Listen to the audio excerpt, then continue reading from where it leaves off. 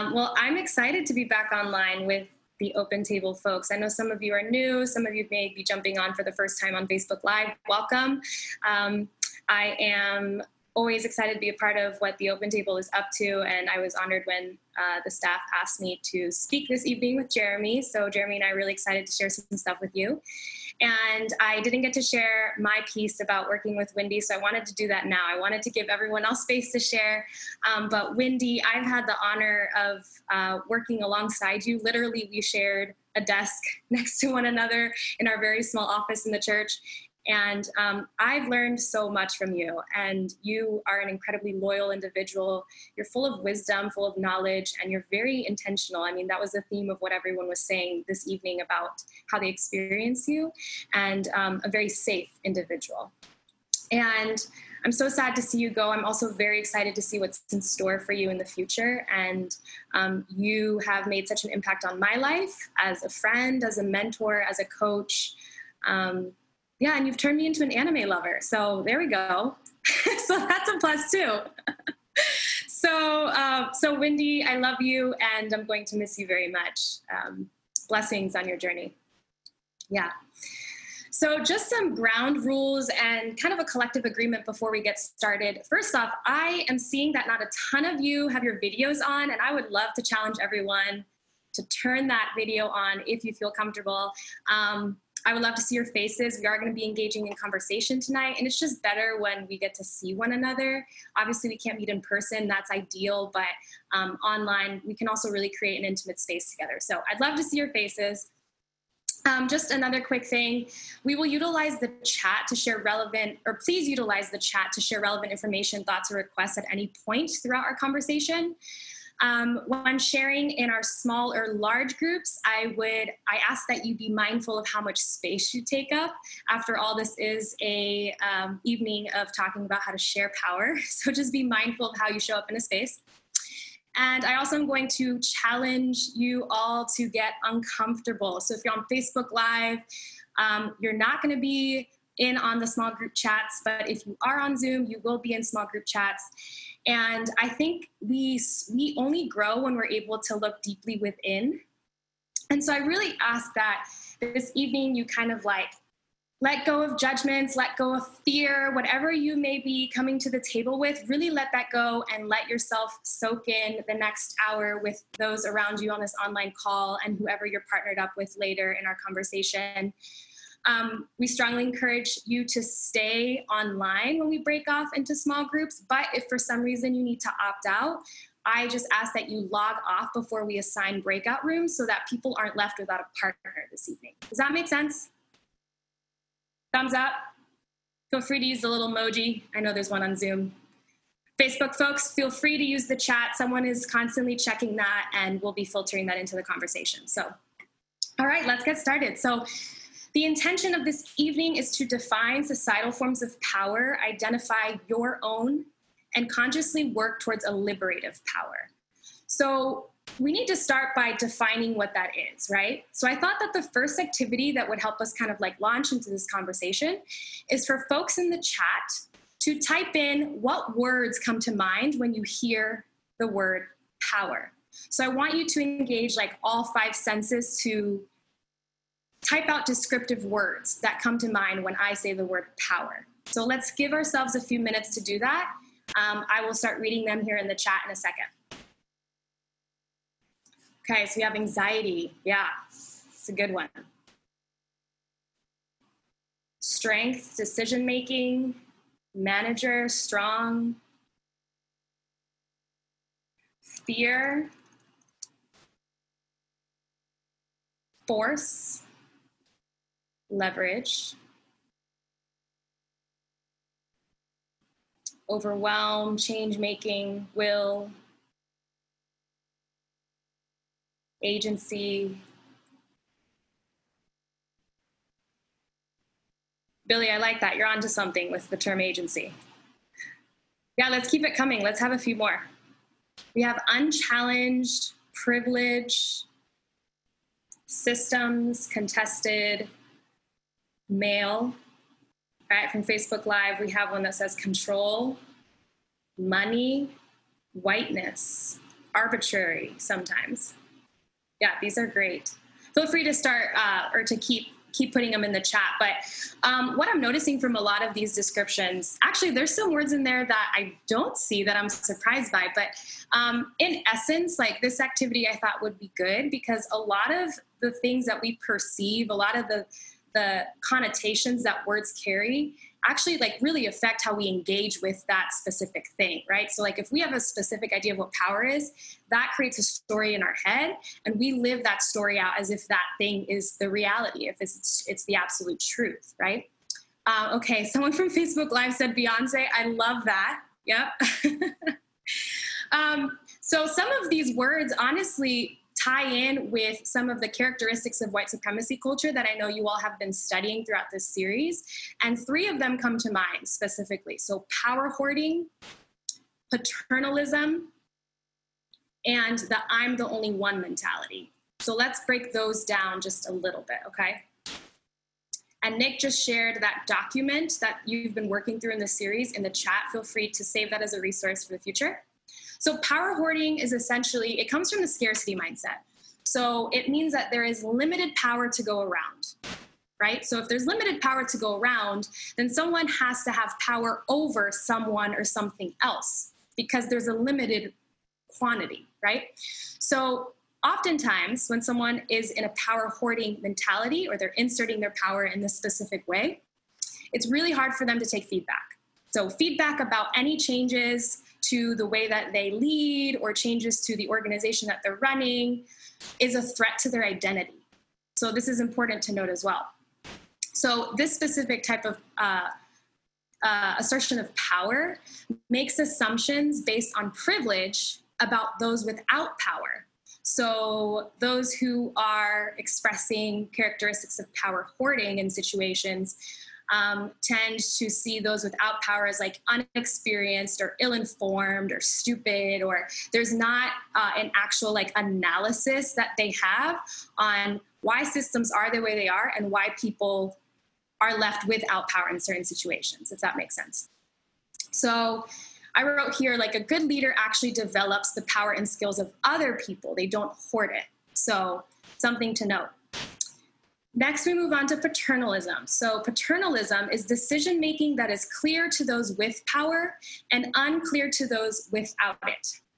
So those without power are most impacted because decisions are made for them in their best interests, yet there's a lack of understanding and clarity. And this type of power breeds inequitable systems and creates a win-lose scenario. So one example that I thought of is like our education system, right? Like, how is money allocated? To what schools are they allocated to? What programs exist at certain schools and why? And decisions are made from the top down as if folks who are in power know exactly what the folks receiving some sort of service, or in this case, education, right? Like they know what they need. But this comes from a place of not even understanding the fact that like not everyone starts at the same playing field, at the same level. There are inequitable systems that deeply affect what people have access to, how they receive their education, how that education affects their future, etc. So that's paternalism. Okay, I'm the only one mentality. So this is connected to individualism, and we see this a lot in our society. This is kind of like the pull yourself up by the bootstraps mentality. Like it, in my opinion, I think is also deeply tied to scarcity, which, I mean, all of these are tied to scarcity, but individualism really keeps us divided, right? And Jeremy will talk later on this evening about abundance and scarcity. But this is expressed typically by someone in power who needs to get it done right, and they cannot give up control, power, and they cannot delegate to others. So I know that you have been working through this document, but these were the 3 characteristics of white supremacy that I wanted to note this evening as we dive into our conversation, okay? So let's be clear, though, that these characteristics of white supremacy culture hurts both white and people of color. It seeks to divide, individualize, and make damaging practices the norm, whether that be in the workplace, in culture, in an organization, etc. However, what we know and have seen throughout history is corrupt power that's wielded through white supremacy and patriarchal systems, which has historically oppressed women, Black people, Indigenous folks, and many other people of color in our society, in our country especially. So it's important that we start to define, right? If everyone that wrote down their preconceived ideas or their words that are attached to power, it's important that we start to peel back those layers and define, like, what is it actually? And where did we get it wrong, or where are we getting it wrong, right? And I also want to just express that, like, I personally am a practitioner always. I'm not an expert. So you don't have to agree. If you have opposing thoughts, please feel free to share in the chat. I love a good conversation.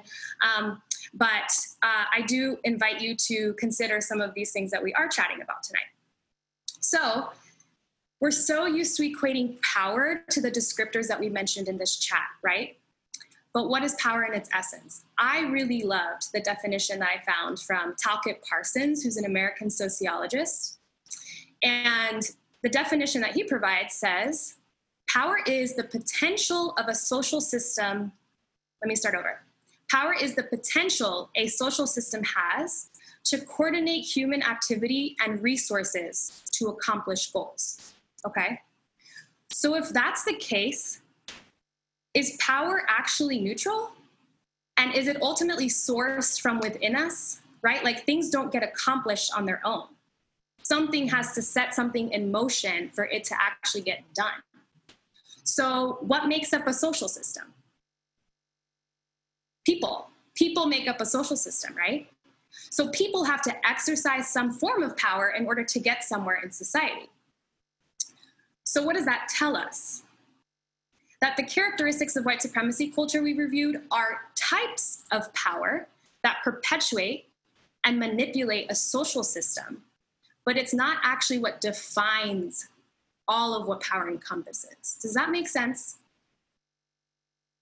You can give me a thumbs up. Cool, okay. But let's talk about, like, what it actually takes to channel power from within us that contributes to an actual flourishing social system. So these characteristics that we just talked about, right, and the way that we see power played out in society does not actually contribute to a flourishing social system. Take a look at where our democracy is now. Take a look at the inequitable systems that exist in our society, right? The broken systems. The systems that were created, who were they created for? Like, just think about that for a second. So, hold on, let me go down my notes here. So if that's the case, power has the ability to change individual and collective capacity, right? If we start to think about power as the definition that I read above, let me read it one more time. The potential a social system has to coordinate human activity and resources to accomplish goals.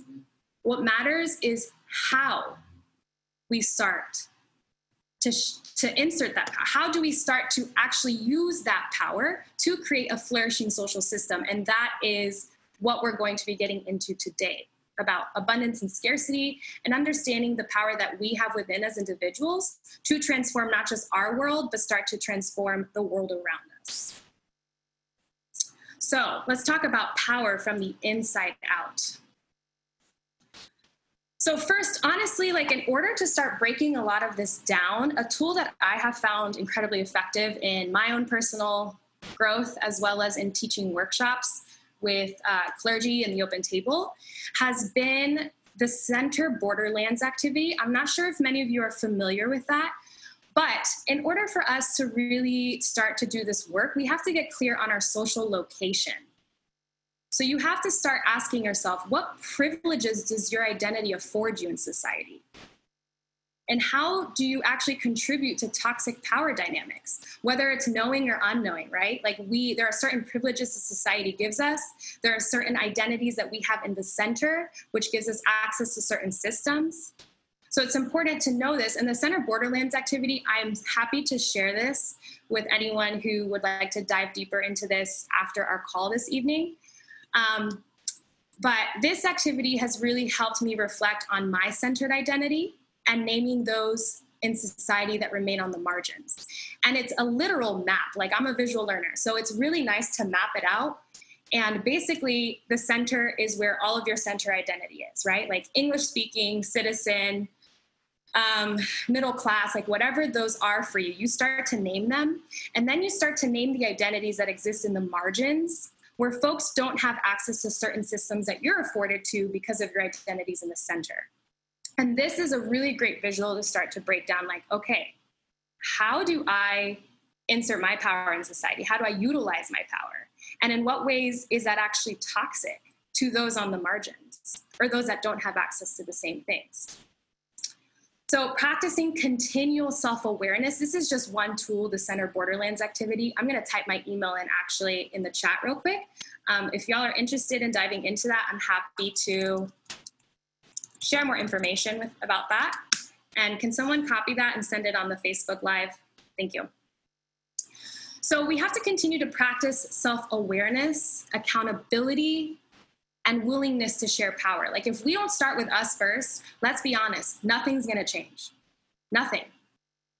And so this doesn't mean that when we tap into self-awareness, when we practice accountability in our communities, when we're willing to share power, that doesn't mean that anything from your plate is actually taken away. Actually, when there is mutual reciprocity in sharing, you actually end up with more. So just think about that for a second. Like, how have we been conditioned to act and to do things in society, in our Western capitalist system? It's been from a scarcity mentality. It's been from an individualistic mentality, right? So if that's the case, you're always competing and it never ends.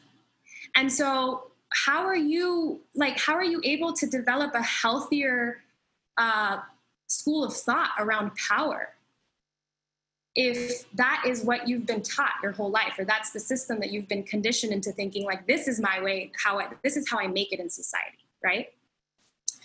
So I want to be really clear, right? Because as we do this work individually, I'm a big believer that, like, you transform yourself first and everything around you begins to transform, right? Actions speak louder than words. Your example, how you lead, how you live, how you begin to change yourself, and therefore those around you, matters deeply. And it matters especially in a time like right now.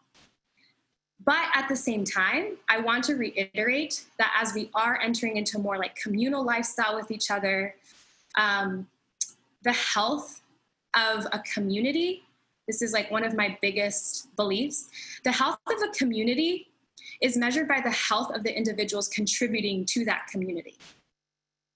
So think about the health of an organization, right? The health of an organization is also contingent on the health of each individual that's contributing to that organization. Now, in this case, I'm going to say the health of our nation, our democracy, is also measured by the health of how we as individuals are showing up right now in this time. How are we scaling back all of the shit we've learned about power, all the things we've learned to believe about power, and how are we adopting a new way of living and being and sharing power with one another, right? So one of my favorite quotes is actually from Lauryn Hill. And she talks about how you're going to win if you ain't right within, right? Like, how are you going to envision a new community, envision a new democracy? How are you going to see changes happen if you're not even doing that work within yourself?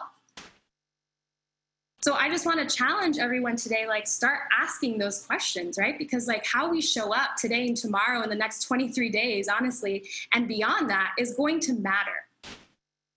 So I wanted to break down a couple different, there's 4 different parts to power that I wanted to break down before we do a quick meditation and break off into small groups. So hang tight with me for a second.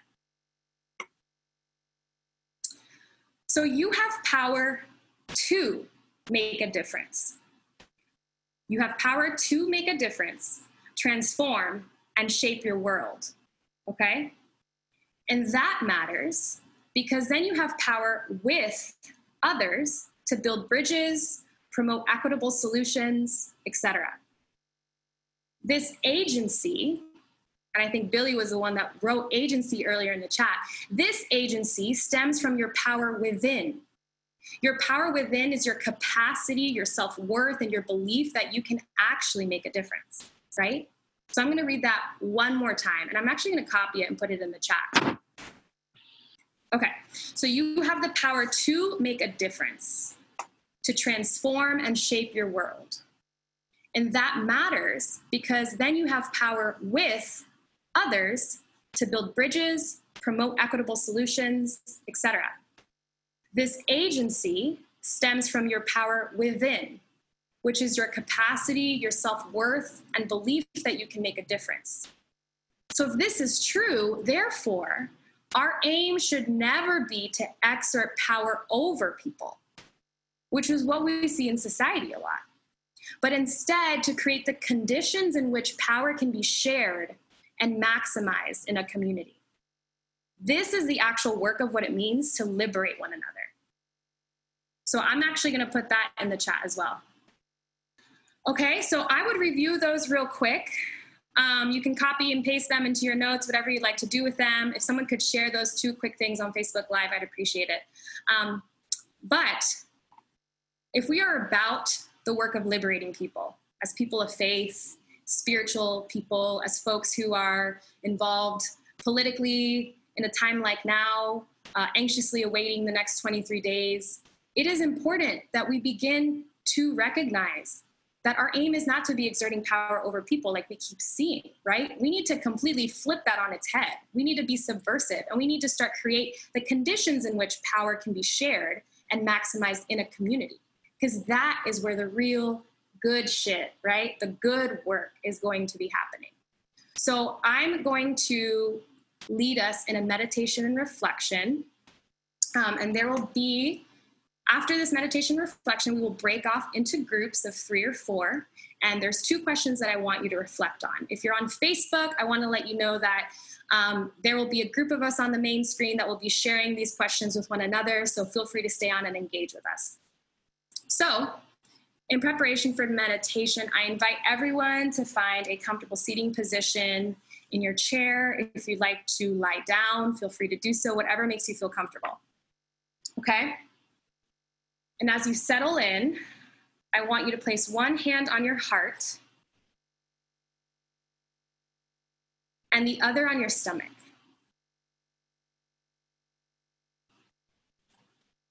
And if you've never meditated before, if you've never taken time to kind of like reflect in a quiet space, just see what you find. Again, don't judge the experience. Just listen to my words, see what comes up for you. Just give yourself this time, this moment. Okay, so place one hand on your heart and the other on your stomach. Bring your shoulders up to meet your ears and then drop them down, releasing any tension you might be carrying in your upper body. Draw your shoulder blades together. And now begin to bring awareness into your breath. So take a deep inhale through your nose for 4 seconds. Hold your breath for 4 seconds. And exhale as long as you need before taking in your next breath in. So inhale. Hold your breath for 4 seconds. Slowly exhale it out.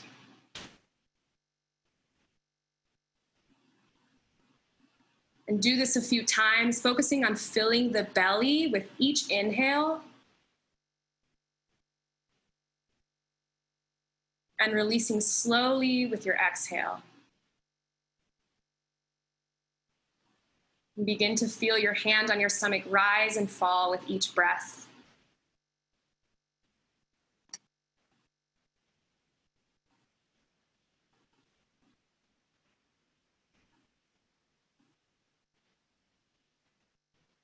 I want you to take a moment in this time to reflect on your identity. So who are you when no one else is looking or expecting something from you? I'll ask that again. Who are you when no one else is looking or expecting something from you?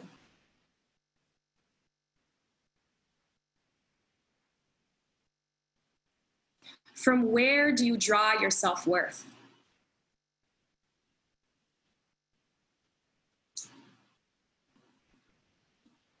What inspires you?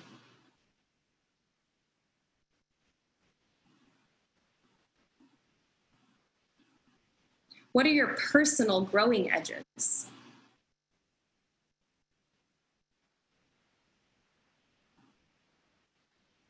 Just take a moment to identify those and sink into introspection.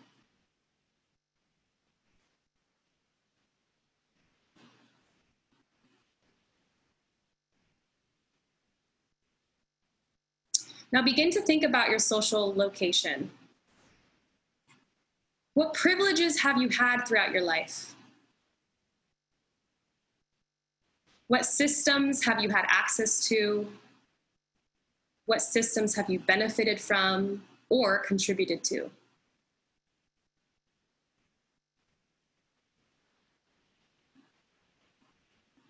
How far have you been able to get in society due to your privilege?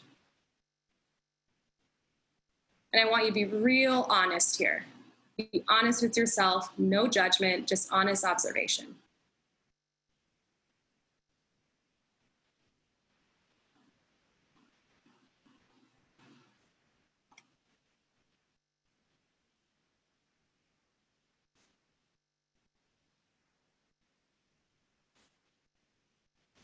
Now think about an instance in your life when you exercised power over someone else. What led you to that choice?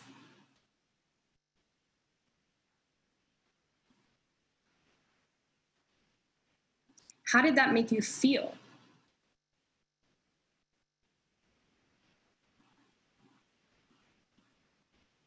How did it make the other person feel?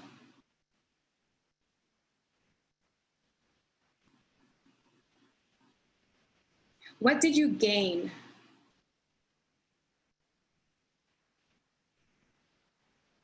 Or what did that experience teach you?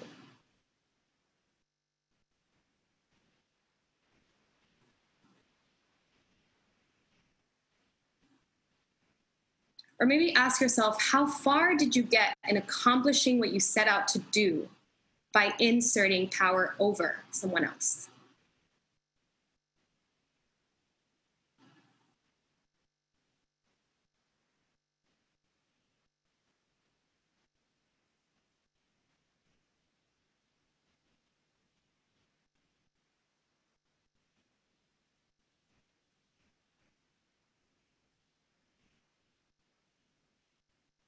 And I want you to think about a time when you exercise power with someone.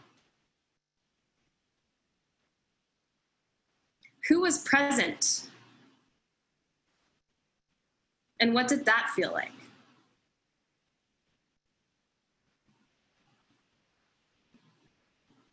What did you share with one another?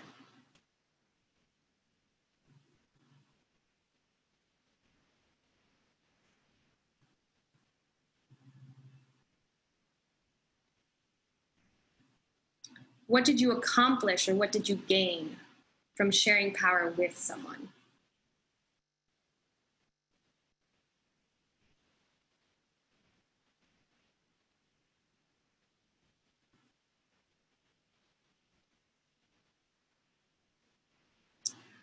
Now think about whether you have utilized power over people more than power with people, or vice versa. So just take a moment to kind of assess what your ratio is here. And again, be honest.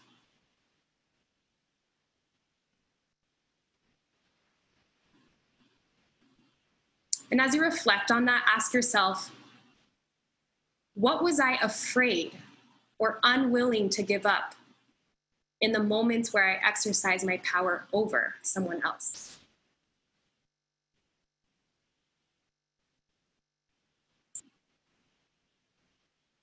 Maybe it's fear. Maybe it's the need to control the outcome, or pride, insecurity, or abuse of privilege.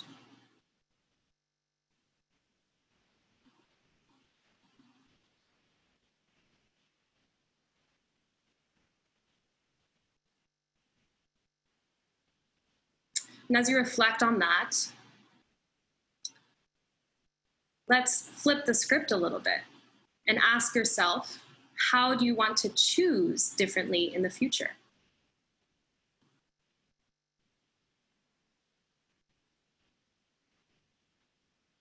What is possible for me and others when I choose to operate from my power within?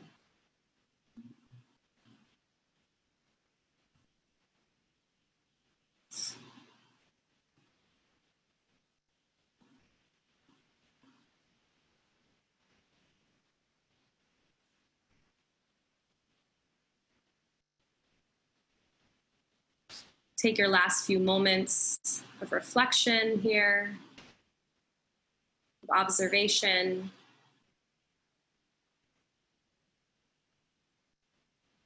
And thank yourself for showing up in this meditation honestly.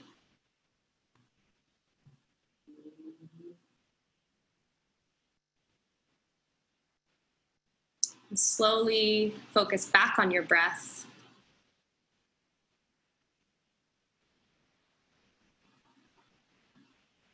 Let go of any heavy breathing.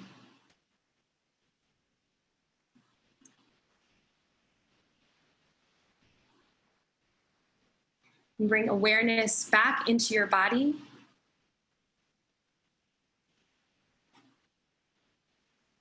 Slowly waking back up and coming back to meet us.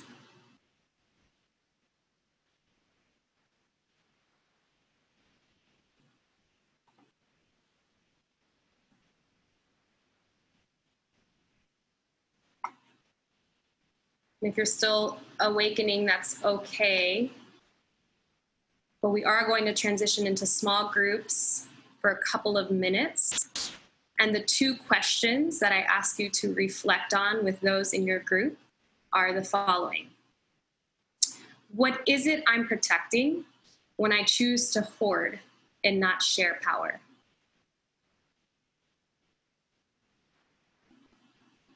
And second, what would it look like for me to adopt an abundance mentality as a form of power?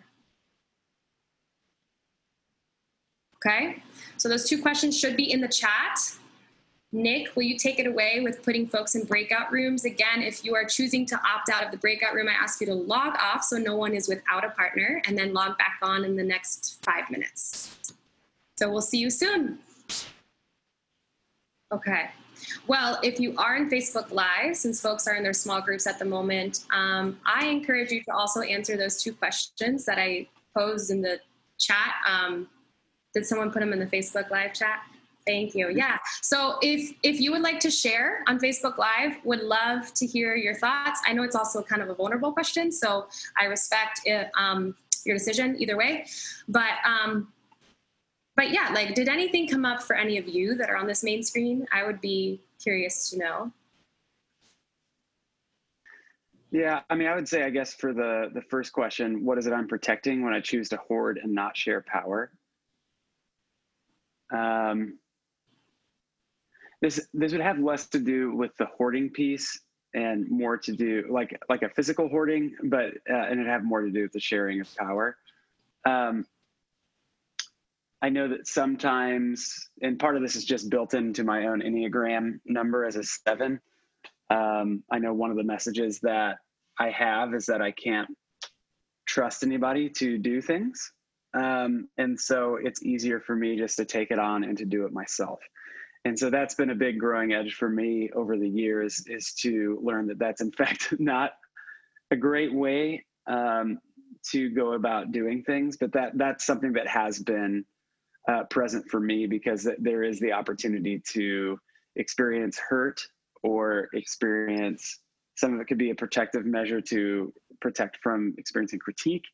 So there's like a whole number of things that can go into that, but I think it kind of goes into that individualistic streak too. But I think that's something that comes up for me whenever I think about what I might be protecting, is just anxiety from having someone maybe not deliver on something that we had talked about. And again, just the possibility probably of being critiqued, if I'm being honest. Mm-hmm. Thanks for sharing, Nick. There was an instance that I thought of during the reflection of when I was actually teaching. I lived in Bolivia for a year, and there was an instance where I was teaching 7th graders English, large, rowdy classes, 7th graders. One instance where they're not supposed to have hats on in the classroom or something like that, and so I was asking a kid to take the hat off, and so I exerted power over by eventually just sending him to the principal. And then I found out later that the reason he wasn't taking his hat off is because he had a haircut that showed his scar, and so he was embarrassed, and just felt so awful after I learned that. And I think that kind of power overcame from like a paternalism. We kind of express that as like, I know what's best, like, and I these are the rules and it's for your own good, kids, kind of thing. And a power with would have been like practicing better listening and just like asking him, like, and listening closely, like, why are you doing this? Instead of just assuming that, he's acting up or something like that. So that was a little bit what I was reflecting on. Thanks for sharing, Jeremy. I saw that someone posted on the Facebook chat a fear of delegating because maybe the job won't get done. So I think, Nick, you kind of talked a little bit about that as well, how like you'd rather just do it on your own, right? And I think so many of these behaviors actually stem like way back from, like, if we really want to tap into psyche, right? Way back from like childhood experiences, situations where we trusted an individual and then something fell through. Like all of those things start to matter and build up like how we then engage with the world and engage with others, right? So a lot of this is like being able to tap into the root of that as well and recognize like, okay, like why do I fear delegating tasks? Like where does that come from? Where was there an instance where I like recognize like, wow, like I have a hard time with that, or someone lost your trust. Right. Okay, let's see. Is everyone back? I'm assuming most folks are back. So for the sake of time, we're going to transition into Jeremy sharing about scarcity and abundance. But I know that these conversations, I completely respect if you want to keep them very sacred in your group. And I respect the privacy that of what you shared. If you would like to share in the chat some of the reflections that came to mind during the meditation, we welcome that as well. But I'm going to transition it now onto Jeremy. Take it away. Okay. Thank you, Victoria. We'll do a mic check. Can everybody give me a thumbs up if you can hear me? I'm soft-spoken person by nature, so if my volume knob starts to slip down, just signal me somehow. Drop in the chat. So, yeah, I want to talk a little bit about scarcity and abundance, which has been referenced, which Victoria was talking about, specifically in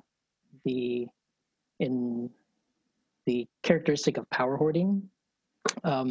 Scarcity mindset is what makes power hoarding and paternalism possible. It's what enables that to happen. It's this narrative or this myth where the competition is like the order of the world, that there's not enough to go around. It's a dog eat dog world. And to like get what you need, you're gonna have to fight someone for it. I think of like one of the visceral example in our world is Black Friday sales. Just think of people actually physically harming each other to get a good deal, quote unquote deal.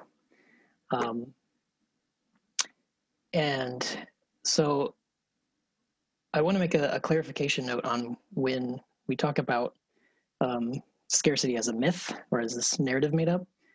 When I say that, I'm not saying that when someone is poor or otherwise lacking in their essential needs, that it's imaginary or just in their heads, or if they would just get their own shit together, then they would have enough.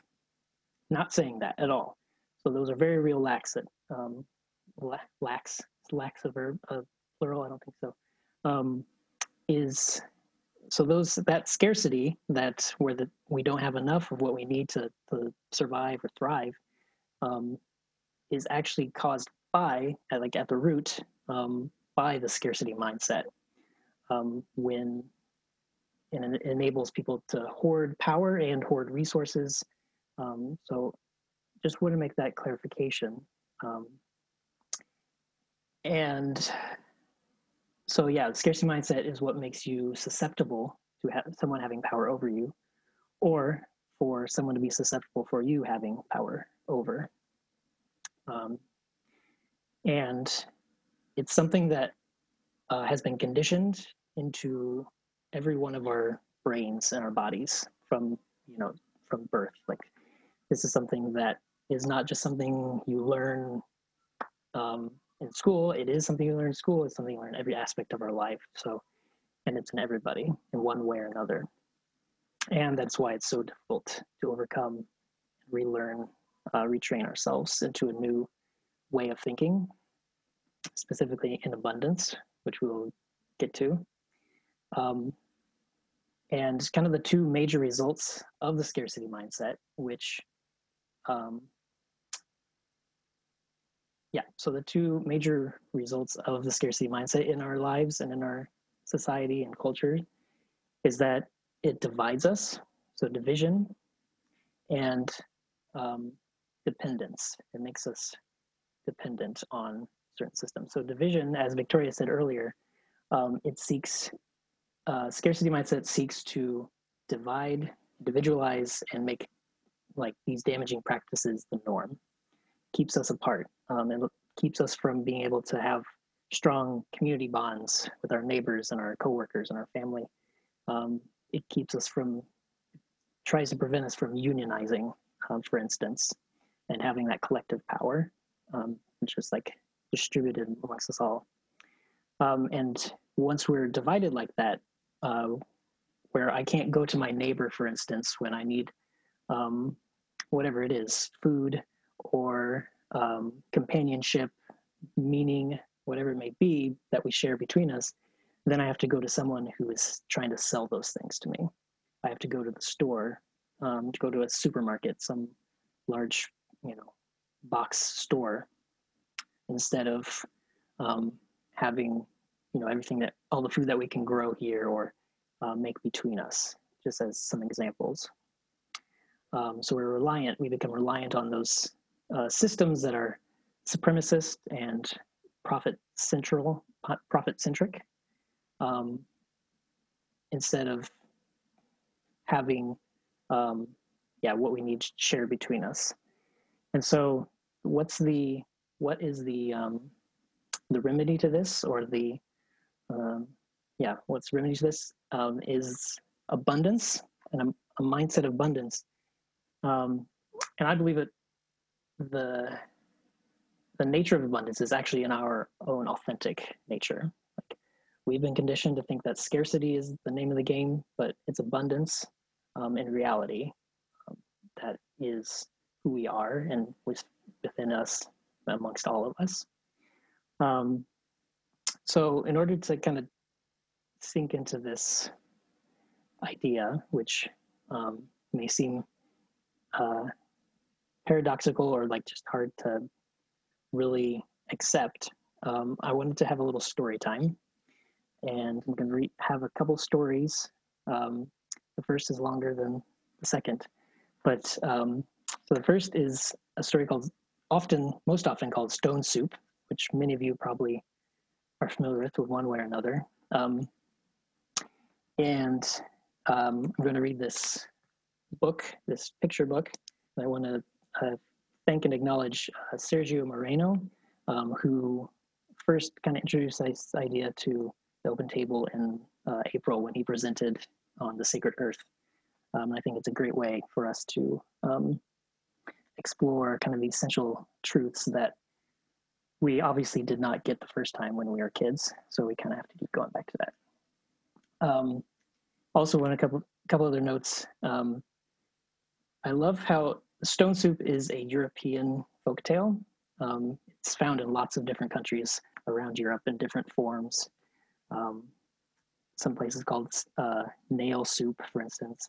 But I wanted to just note that because those of us who are white, meaning that our heritage is almost exclusively from Europe, at least most recently, then we can draw wisdom from our ancestors that is deeper than white supremacy culture, that is deeper than any kind of supremacy that has been ingrained in us in America. So I just wanted to note that. And also, as another example of abundance, to note that this is a library book that I checked out recently, and like public libraries are one of my favorite things, and a great example of practicing abundance in our community for something to reflect on. So if you want to just get comfortable, I will read this and I will try to show you the pictures as best I can too. And this book is retold and illustrated by John J. Muth, and it actually takes place in China, although the stone soup originated in Europe.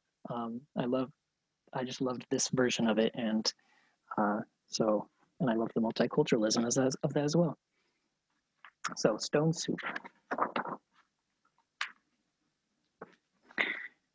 3 monks, Hok, Lok, and Sao, traveled along a mountain road. They talked about cat whiskers, the color of the sun, and giving. "What makes one happy, Sao?" asked Hok, the youngest monk. Old Sao, who was the wisest, said, "Let's find out."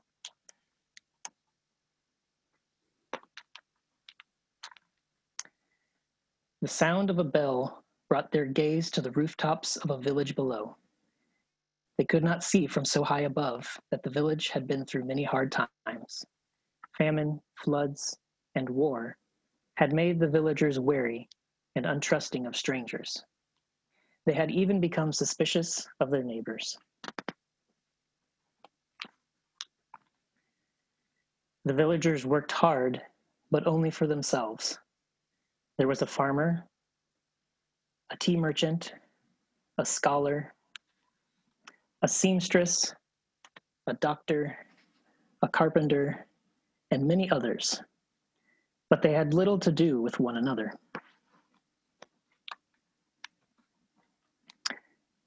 When the monks reached the foot of the mountain, the villagers disappeared into their houses.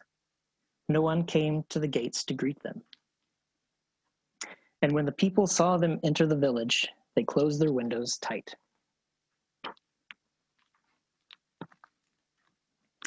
The monks knocked on the door of the first house. There was no answer. Then the house went dark. They knocked on a second door, and the same thing happened. It happened again and again, from one house to the next. Glare. "These people do not know happiness," they all agreed. "But today," said Sal, his face bright as the moon, "we will show them how to make stone soup." They gathered twigs and branches and made a fire. They placed a small tin pot on top and filled it with water from the village well. A brave little girl who had been watching came to them. "What are you doing?" she asked. "We are gathering twigs," said Lok. "We are making a fire," said Hok. We are making stone soup, and we need 3 round, smooth stones," said Sal. The little girl helped the monks look around the courtyard until they found just the right ones. Then they put them in the water to cook. "These stones will make excellent soup," said Sal. "But this very small pot won't make much, I'm afraid." "My mother has a bigger pot," said the girl. The little girl ran home. As she started to take a pot, her mother asked what she was doing. The three strangers are making soup from stone, she said. They need our biggest pot. Said the girl's mother. Stones are easy to come by. I'd like to learn how to do that. The monks poked the coals. As smoke drifted up, the neighbors peered out from their windows. The fire and the large pot in the middle of the village was a true curiosity. One by one, the people of the village came out to see just what this stone soup was. Of course, old-style stone soup should be well seasoned with salt and pepper, said Hawk. That is true, said Luck, as he stirred the giant pot filled with water and stones. But we have none. I have some salt and pepper, said the scholar, his eyes big with curiosity. He disappeared and came back with salt and pepper and even a few other spices. Sao took a taste. The last time we had soup stones of this size and color, carrots made the broth very sweet. Carrots, said a woman from the back. I may have a few carrots, but just a few. And off she ran. She returned with as many carrots as she could carry and dropped them into the pot. Do you think it would be better with onions? Said Huck. Oh, yes, maybe an onion would taste good, said a farmer, and he hurried off. He returned in a moment with 5 big onions, and he dropped them into the bubbling soup.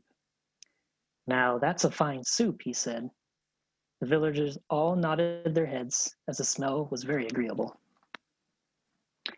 But if only we had some mushrooms, said Sal, rubbing his chin. Several villagers licked their lips. A few dashed away and returned with fresh mushrooms, noodles, pea pods, and cabbages. Something magical began to happen among the villagers. As each person opened their heart to give, the next person gave even more. And as this happened, the soup grew richer and smelled more delicious.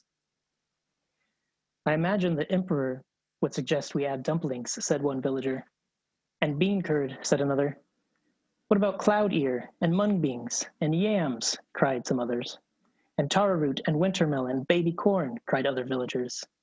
Garlic, ginger root, soy sauce, lily buds. I have some, people cried out. And off they ran, returning with all they could carry. The monks stirred and the pot bubbled. How good it smelled. How good it would taste. How giving the villagers had become.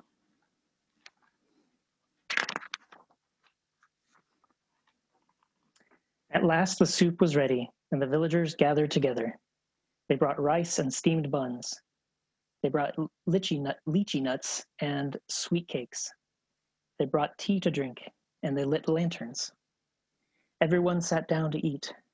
They had not been together for a feast like this for as long as anyone could remember.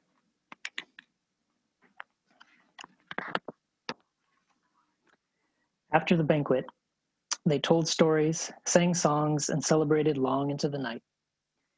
Then they unlocked their doors and took the monks into their homes and gave them very comfortable places to sleep.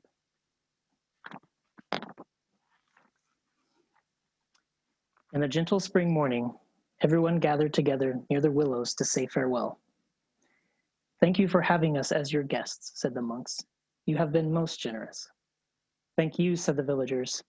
With the gifts you have given, we will always have plenty. You have shown us that sharing makes us all richer. And to think, said the monks, to be happy is as simple as making stone soup.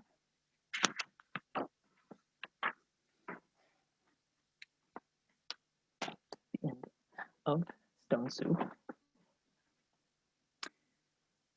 Now, as I read the second story, maybe be reflecting a little bit on what resonated with you, what stood out in Stone Soup, and in this next story, especially in terms of scarcity and abundance. Where did you see scarcity? Where did you see abundance? What did you feel along the way? So this next story is much shorter, but it takes place in the Middle East, and its focus is around a young man named Yeshua. See, I get to call Jesus a young man because I'm older than he was in the story. But this is a reading from the book of Luke. As the day was drawing to a close, the 12 approached him and said, "Dismiss the crowd so that they can go to the surrounding villages and farms and find lodging and provisions, for we are in a deserted place here." He said to them, "Give them some food yourselves." They replied, 5 loaves and 2 fish are all we have, unless we ourselves go out and buy food for all these people. Now, the men there numbered about 5,000. Then he said to his disciples, "Have them sit down in groups of about 50. They did so and made them all sit down. Then, taking the 5 loaves and the 2 fish and looking up to heaven, he said the blessing over them, broke them, and gave them to the disciples to set before the crowd. They all ate and were satisfied. And when the leftover fragments were picked up, they filled 12 wicker baskets.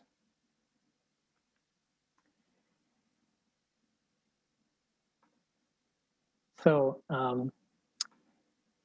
yes, we are running behind schedule, running late, but if you're able to stay with us for a while longer, I'd love if you could drop in the chat or in the comments on Facebook just a few words of what stood out to you and what resonated with you. Where did you see scarcity? Where did you see abundance? And yeah, if you're not able to use the chat very well or very easily, then unmute yourself and say a couple words. That's fine. While you're doing that, I wanted to make a quick intersectionality note that it said there were 5,000 men there. While it's, from what I understand or what I've heard, is that there were likely just as many, at least, women and probably children there as well. So that is important to note because, you know, this is how it's written in scripture, but we can see that patriarchy and male body supremacy also is ever present and also hoards power. Yeah, so great comments coming in here. They made abundance out of scarcity by sharing. Yeah, I wonder who made the bread. Exactly, Wendy. Appealing to folks' ego to get them to cooperate and work together. From Stone Soup, everyone offers what they have, gift of community. Yes, great, thank you. You can keep them coming in. So someone said, where was it? Everyone offers what they have and the gift of community. I noticed most of all how in both stories, it was only once sharing started that abundance was manifest, that was shown. Even though abundance was there all along, you know, it was only when the physical act of sharing food, of sharing, you know, what you had, and then also sharing power, and then sharing space and time and fellowship with each other. And also, as Victoria mentioned earlier, when there's this mutual reciprocity of sharing, you end up with more. That's kind of one of the biggest lessons I think we can take from the miracle that Jesus, the miracle of the loaves and fishes. It's that it's not just like, it's not only a pooling of resources. It is the sharing itself that actually creates more. You know, like in Stone Soup, well, yes, everybody was fed, but what happened then? They had a huge banquet. They had a party. They told stories, and art was created and shared. And they healed the broken bonds of their village, and that wouldn't have happened without the monks teaching them, reminding them that there is so much, and that they so much abundance in their community, in their companionship, in healing, purpose, and joy. So on that note, I want to hand it back to Victoria as we continue to speak more on that joy and abundance and joy. Thanks for sharing that, Jeremy. I love that story, and just the idea that like abundance is not the sharing of just material goods, right? But it's so much bigger than that. It reaps so much more than just that, which is why joy as a virtue and joy as an act of resistance is really important to our work. And hang tight with me. We have a video we're about to share to close this off. But especially like at a political time like right now, I think joy is absolutely essential and is a form of using our power that comes from within us, right? Like it cannot be given to us and it's not taken away. It's something that comes from here that we have and that we share with the world.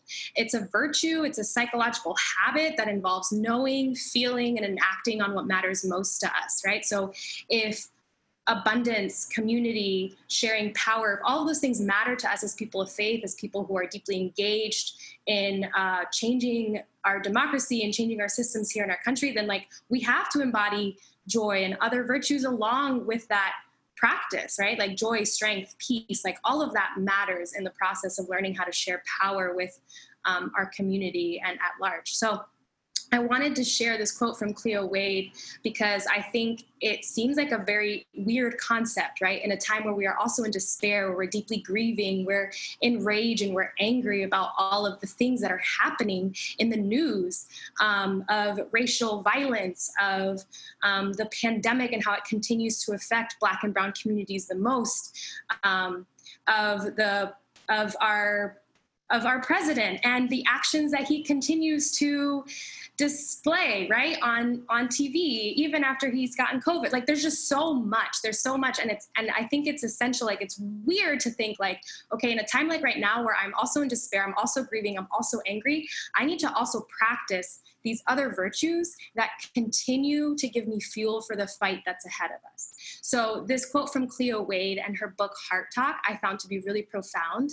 I wanted to share it with you real quick. So she says, Cleo Wade says, oftentimes when the world feels chaotic, we begin to feel as if it is somehow inappropriate to have joy.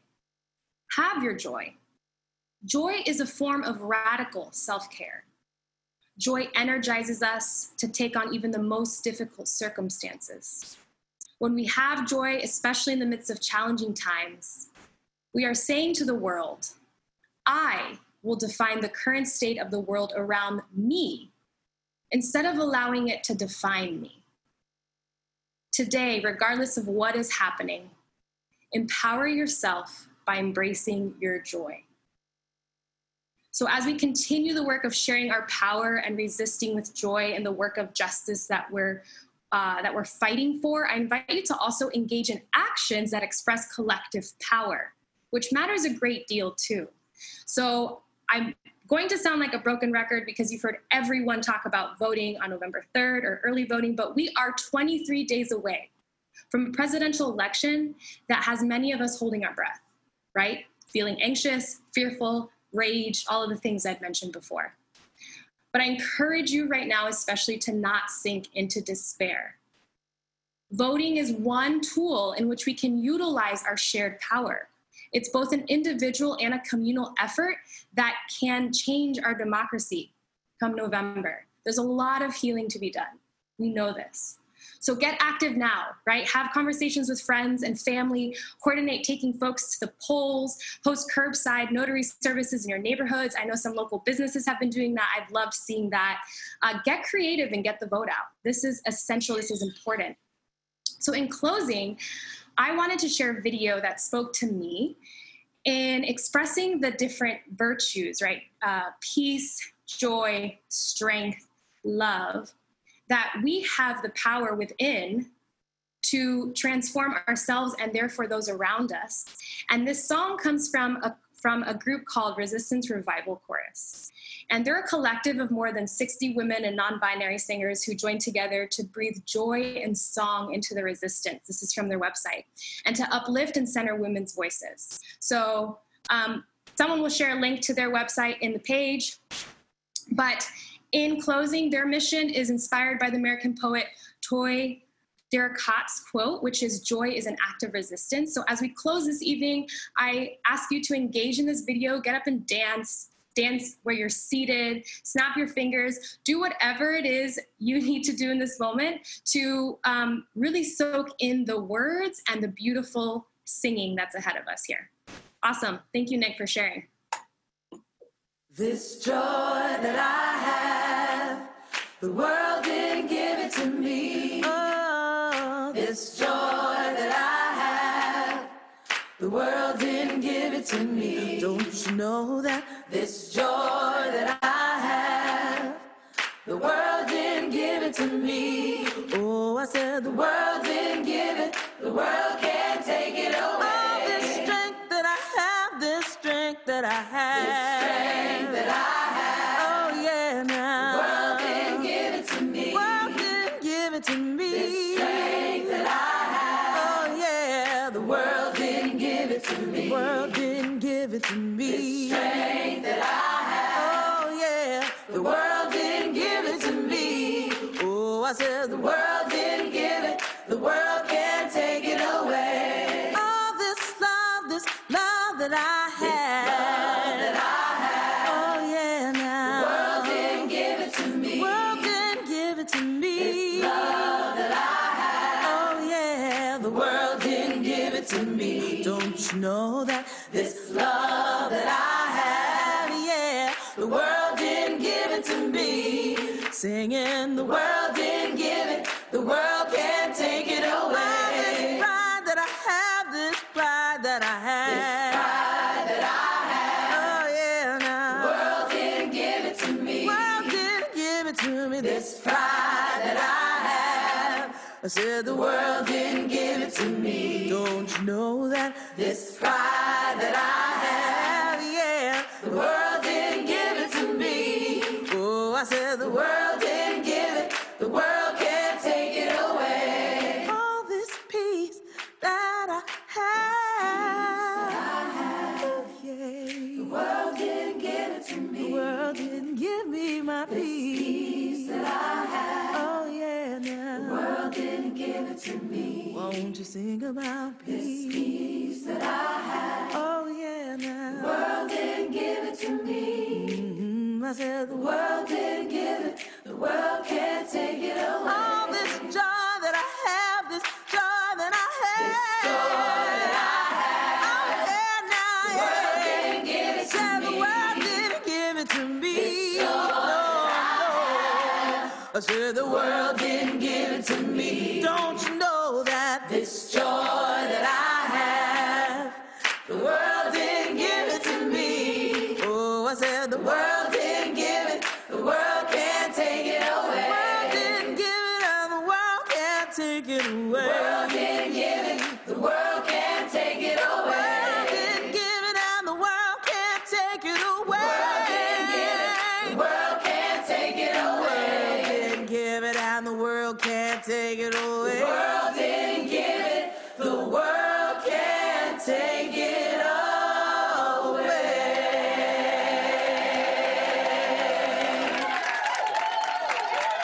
Resistance Revival Chorus believes in the words written by the poet Toy Derricott when she wrote, "Joy is an act of resistance." We believe in the words of Mr. Harry Belafonte, who said, "When the movement is strong, the music is strong." We sing to revive the hearts of those who fight for social justice, and we sing together for freedom.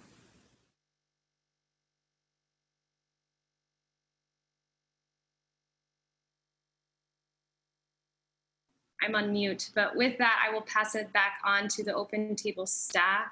I hope that you feel encouraged going into the next 23 days, that you feel empowered knowing that those virtues you already have within and have access to at any point in time. And quite frankly, we need them right now in a moment like now. in our society, in our American democracy. So thank you so much.